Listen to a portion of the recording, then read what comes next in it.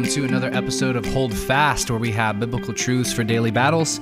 My name is Kenny. I'm the host of the podcast, and this is part 3 of the 3-part series that I'm doing, in which I'm responding to an article that circulated really last year, more so, called 15 Reasons People Are Disillusioned with the Church.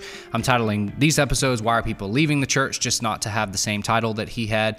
But I'm responding to this article to, yes, deal with the issues that he brings up, but also to primarily, hopefully, give you an example of how to think critically and biblically about some of these things. And I'll give the disclaimer again.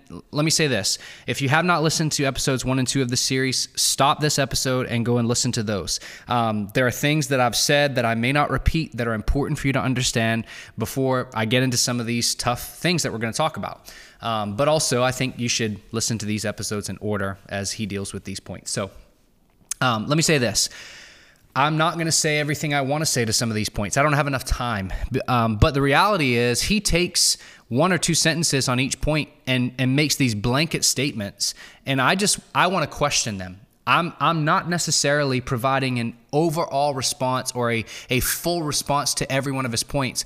I want to question some of the assumptions that he makes. I want to get us to say, wait a minute, he's making this claim that people are leaving the church because of this, but is this really true? Is this really a problem within the church? I want to bring up those questions and again, cause us to weigh what he's saying against the truth of the scripture and the reality of what we're actually seeing in the church. So that's my goal here. I'm not taking these issues to be controversial.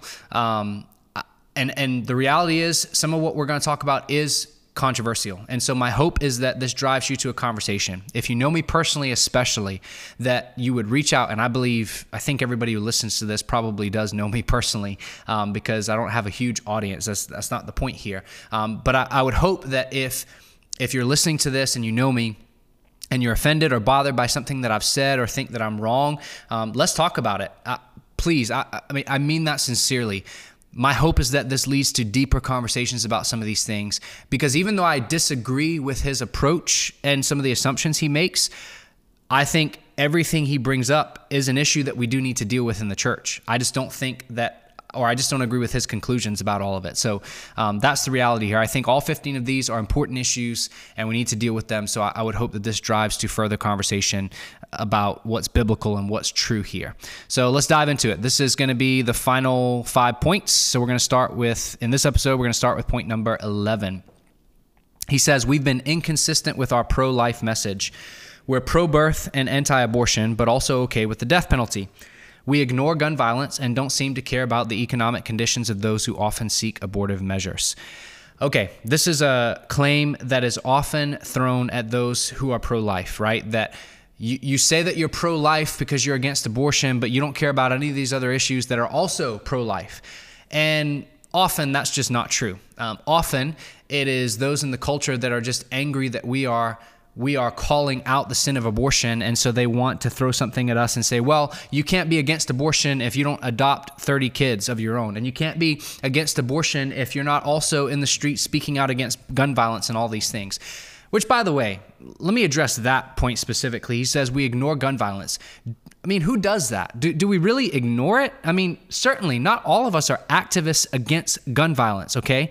But to say that you can't call out abortion if you're not also in the streets calling out gun violence is just not true. I mean, that's just not true. And furthermore, gun violence is a problem. I'm not diminishing that. But abortion is a bigger one. Far more people are being murdered through abortion than through guns on the streets. And I don't think that we're ignoring gun violence. I just think that many of us have differing opinions on how we should actually deal with that. We all want it to stop. All of us want to get rid of gun violence too. We speak out against that as well. But the reality is abortion is, in terms of statistics and sheer number and volume, it is a bigger problem. And so that could be partly why more people are speaking out against it. But the reality also is that we're not ignoring gun violence. I just don't think that that's true. He also says, we're anti-abortion, but we're okay with the death penalty. And I know this is going to probably not sit well with some people who hear this. And again, I'm not saying this to be offensive. We can talk so much further about this because this is going to be brief. The Bible is pro-death penalty too. Not only in the Old Testament law, but also in the New Testament. Specifically in the book of Romans is one place that comes to mind, Romans 13, where Paul says, look, the government bears the sword, and they've been given that authority by God. And he's talking about their authority to punish those who do evil, and it extends all the way to the death penalty, okay? So the Bible is pro-death penalty as well, so let's just throw that out there. And then he says, we don't seem to care about the economic conditions of those who often seek abortive measures. And that phrase is bothersome to me, by the way, abortive measures. That there's no measure here. You either have an abortion or you don't. And we believe that abortion is murder. And I know that sounds harsh to say because it's something that's been so widely accepted in our society, but that you can't get around that truth scripturally. Abortion is murder. And we do care about the economic conditions of those who are seeking abortion, okay? Again, there are, in all of these things, sure, there are exceptions. There are evil, wicked people who claim the name of Christ, who simply are on a tirade against everybody that they disagree with, and they're not willing to love on these people, okay? Those people exist. But the church as a whole, I believe, the true church, true Christians, true pastors and leaders within the church do care about these women and men who are seeking abortions. We do care about them. We care about them enough to say, wait a minute, this decision that you're about to make is sin. It's murder. I don't want you to do that. This is not the answer to your problems, because seeking this abortion isn't what's going to fix the thing that you're going through either. What I want you to know is I want you to turn from your sin and turn to Jesus and know, Jesus, I want to love you. Yes, I do want to help you. I want to find a way to care for you as well. But to say that if we're not personally, financially taking care of every single person that seeks an abortion, then we can't speak out against abortion is just wrong. Now, let me say this, and this will be the last thing that I talk about on this point. I believe that the church should be on the front lines of the pro-life movement. And I'm talking in terms of not only calling out abortion, but I'm talking about taking care of the women and men who are seeking it. I'm talking about taking care of the babies that are born as a result of us fighting against abortion. All throughout history, the church has been in the front lines of these things. It was Christians who in Rome went and got those babies that were abandoned by their parents because they didn't want them. And the Christians took them into their homes and raised them. It's Christians who started orphanages and hospitals. It's Christians who started things like hospice care. So the church has been in the front lines of this for a long time, and we need to get back to that in many ways. I agree with that. We need to not just speak out against abortion, but we need to be willing to get in the pit with these people and love on them well. Love them enough to call them out in their sin and to point them to Christ and to seek to relieve some of the suffering that they may be going through. All of that is true. But I don't agree with the conclusion that says, look, people are leaving the church because, we speak out against abortion, but we don't care about any of this other stuff. That we do care about this other stuff. We're not handling it in the way that society wants us to handle it often, but we do care about this other stuff, and it's not true that you can't be allowed to speak out against abortion if you're not also actively involved in every one of these other areas that we think relate to pro-life. That's just not true. Let's be well-rounded. Let's be on the front lines of all of these things. Let's be better about caring for these people 100%. I'm with you on that message. But let's not suggest that the church should get a little quieter on abortion until we've resolved all these other issues. I think that's problematic. I think that would be sinful on our part. Okay, number 12. We've embraced conspiracy theories, 1,000 little lies about some supposed satanic agenda behind everything we don't understand. Listen, the reality is there are people out there who claim to be Christians, some who don't claim to be Christians, who believe conspiracy theories, who just buy into everything that they read on Facebook and the internet, and they claim they've done their research, but they're believing just this ridiculous stuff. Those people exist, and unfortunately, sometimes they're the loudest people in social circles, and it's unfortunate. But again, what a blanket statement. I mean, we've embraced conspiracy theories. What conspiracy theories are you talking about? Which ones have the church embraced, okay? There may be people within churches who call themselves Christians who have embraced some of these things, but what churches as a whole are embracing some of these things? Sure, there are some. I'm not saying there are none. But as a whole, I don't think true churches are doing this, okay? Now, on the other side of this, the problem that often happens too is that people are told they're conspiracy theorists if they're just genuinely seeking the truth. When we don't just accept the overall narrative of our day and time, we're often told that we're just behind the times, we're conspiracy theorists, when all that we're trying to do is seek the truth. When all that we're trying to do is say, I'm not just going to believe everything that I'm told just because the majority of people are saying it. I want to know what's true. And if what the majority of people are saying is true, then great, I'm going to go with that. But if it's not true, then I'm going to speak against that. And I'm going to be willing to call that out. So it's a two-sided thing there. There are people who do this, and they need to be called out in our churches. We need to make sure that we don't go that route of just believing every conspiracy theory out there, but we do need to seek the truth. And we don't just accept the overall conversation of our society. We need to seek what is true and right in all things. Number 13, we've allowed spiritual and sexual abuse to often go unaccounted for. I'm going to stop there. I'm going to read the rest of his point. Let me say this. I actually plan on addressing the issue of spiritual abuse in a later episode. So I'll be shorter there, and I'll mainly address sexual abuse in this episode because later on I'm going to talk about spiritual abuse. I'll just say spiritual and sexual abuse, unfortunately, does run through the church. And the reality is it is often a problem that is not addressed or not addressed correctly, and that is a travesty. I'm going to be in agreement here to a degree. And he goes on, though. He kind of defines what he means here. He says, We're handling abuse issues in-house as sin problems rather than calling the police first and believing and supporting the victims first. Okay, we absolutely have a duty and a responsibility to call the proper authorities when these things come to light, okay? Even before we have all the facts, even before we know everything, we absolutely, and we should not value our church's quote-unquote reputation over seeking the truth in these issues. And we should be willing to let things absolutely blow up for the purpose of seeking the truth when it comes to issues as serious as these. However, I am taking a little bit of issue here when he says, rather than believing and supporting victims first. Here's what I want to say. I want to make a distinction here. When there's truth, we believe it, okay? And when somebody claims to be a victim of spiritual or sexual abuse, we always take their claim seriously. But I do not believe that the scriptural principle is believe them. They're right. Assume that they're right. I don't necessarily believe that is the scriptural principle. We don't assume they're a liar either, okay? That's also wrong.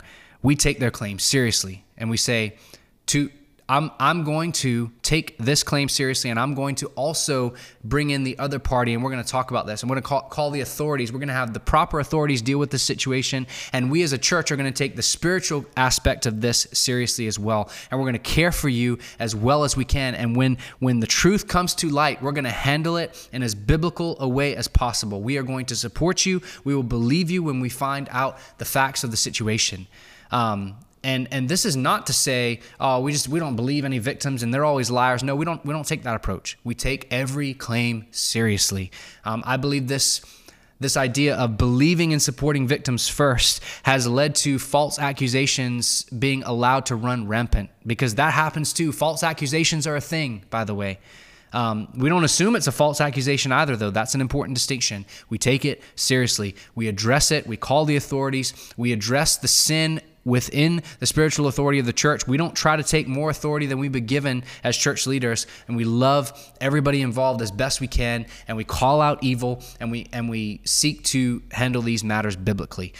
So I do believe that the church can be a lot better in these issues, and I would say that I would agree that there are many people who have left churches over the fact that churches often brush these things under the rug. Pastors allow their pursuit of power to get in the way of their pursuit of the truth.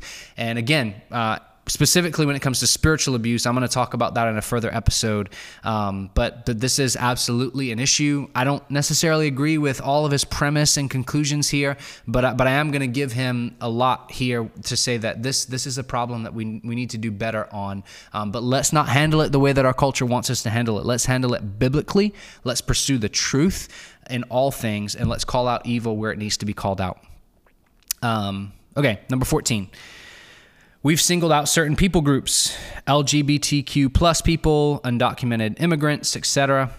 Which, by the way, wow, to lump those two groups of people in the same point is just a lot, and there's so much nuance here that's not even being brought up. He's lumping these two categories in the same thing, and they're just not necessarily. But he says we've singled out certain people groups. And let me say this. I'm sorry. One more pause. I'm not necessarily going to address LGBTQ plus in this point a little bit. I'm not necessarily going to address undocumented immigrants in this point. That's not his point necessarily. And it's not going to be what I focus on, because he's saying, look, we're singling out certain people groups, right?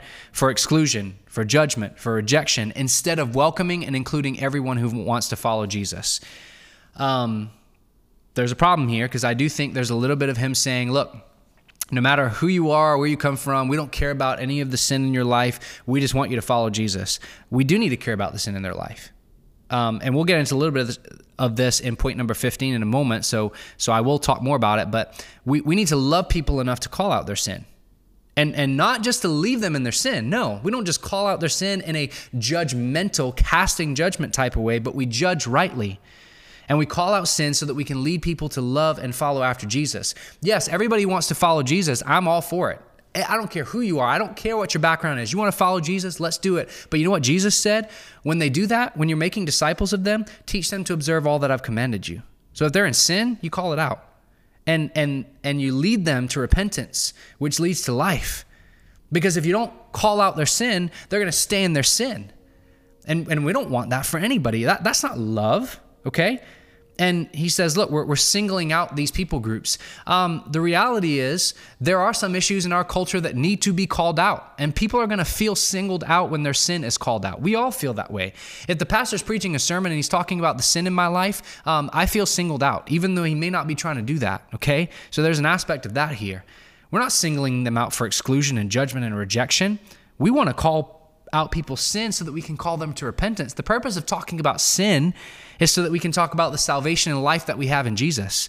And I want everybody to know the freedom of the truth. I want everybody to know that they can come and follow Jesus, but Jesus is going to deal with the sin in their life. He's going to forgive them. He's going to restore them, and he's going to set them free from it. I want everybody to know that message. And yes, there are, so let me use an extreme example here. Westboro Baptist, okay? They do things like this, where they're not a true church. They have all of these derogatory signs, and the only issues they do seem to care about are things like LGBTQ plus people, and they cast unbiblical judgment on people. And they don't love the way that Christ is loved. And that should be called out as well. We should call out when people do that, but it's not unloving of us to call out sin. Matter of fact, if we do it in a biblical way, if we speak the truth in love, it is loving to call out sin. And that leads us into point number 15. The last one, where he says, we've become self-appointed judges to the neglect of love, seeing ourselves as having the moral high ground and using it as a gavel to sentence those we perceive as morally inferior. Man, this plays into all the points a little bit here. I mean, it's kind of his last point, I think, intentionally, because he's saying, look, in all of these issues, all what we're doing as a church is we think we have the moral high ground because we don't live like some of these other people live, and we're just being judgmental. We're not self-appointed judges, okay? We have the judge of the universe will judge rightly. God is the only true judge of the universe. However, we are called to exercise right judgment as believers. That famous passage where Jesus says, take the log out of your eye before you take the speck out of your brother's eye, that's often brought up. Yeah, but Jesus didn't say, take the log out of your eye and then ignore the speck in your brother's eye. No, he said, take the log out of your eye so that you can see clearly, to judge rightly, to take the speck out of your brother's eye. So we're not self-appointed judges. We are to judge rightly, not cast judgment. There's a distinction. Casting judgment is only for God to do on the last day, okay? But to judge rightly is a biblical principle. We don't, and I don't see myself as having the moral high ground when I look at somebody and say, you got sin in your life, because I recognize I'm just as much of a sinner as they are. I'm more messed up than they know me to be. And when I talk about the sin in other people's lives, that's not me saying I'm better and y'all need to get on my level. That's me saying I want us all to call out the sin in all of our lives. I want us to be willing to talk about sin so that we can repent of it and find forgiveness and life in the name of Jesus. And I think that this accusation is often thrown at churches who want to talk about sin. When pastors from the pulpits preach on sin, they're often called judgmental. They're often called prideful and bigoted, when all that we're doing is simply trying to call out what God hates, and that's sin. I think that the Old Testament prophets, the apostles, all of these people in Scripture who preached on these things would be called bigoted today, just as we are, for being willing to talk about sin. Now, absolutely, you can go the other direction so far. Again, there are extreme cases of this, when all we do is we call out sin, and we are prideful in it. There are cases of that, and that should be called out. That's evil and wicked too. But we can't say that, you know what, because we're all sinners, I'm not going to talk about your sin. You know, we all got problems, so let's not talk about sin. Let's just talk about the solution. You don't know you need the solution in salvation if you don't know the problem in your sin. And so let's talk about all of it. Let's be well-rounded in our approach of that. All right, that is all 15 of the points. So I'm going to conclude by reading his conclusion and making a few final points, and we'll be done with this 3-part series. He says, and he wrote this back in the beginning of 2021, I believe, and so he was mainly referencing 2020, context here. He says, it's been a year of pain. We need a reformation, not so much of doctrine, but of emphasis. Right doctrine will lead us to right emphasis, by the way, okay? And because he goes on, he says, the emphasis needs to be placed squarely on our calling to love God and all people. Yes, love God and love people. Because all the law and prophets are contained in those two statements. That doesn't mean throw out all the law and the prophets. It means all the law and the prophets are condensed in these two statements. You want to know how to love God and love people? Go to God's law. Go to his word. Find out how he tells us to love people, right? And when you're doing that, you know what you're doing? You're exercising sound doctrine. And I'm not trying to make fun and belittle his point here, but I think that's often the problem. People say we don't need more doctrine, we just need to love people. Okay, you don't know how to love people if you don't have sound doctrine. I'm just going to say it, because you can't know how to love if you don't know who God is, if you don't know the character of God. We love because he first loved us. And when he loves us, he gives us his Spirit. And it's his Spirit that leads us into all truth, reminds us of the things that he said, shows us how to love as Christ has loved us. Okay? So let's be sure here that to get the right emphasis on love, we do need sound doctrine. He goes on, he says, yes, we need solutions. I want to talk more about the solutions and the problems, but we're in such denial that it's hard to get there. So he kind of tells us why he's just, laid out all these problems, because he's like, look, we're in denial of these problems. And again, I've questioned the fact of if some of these things are actually real problems the way that he's described them. And that's what I've done this whole series. And he says, if you've been delusioned with the church, I hear you, I understand, I get it. And here's a tactic that's often used. Tactic's a strong word. This is what pastors I've heard often say, if you've been hurt by the church, I get it, I understand. No, you don't. You don't know every situation that's in that crowd. You don't know how the church has hurt them. Maybe they're hurt by the church because the church has said that salvation is only found in Jesus, and they want their other religion too.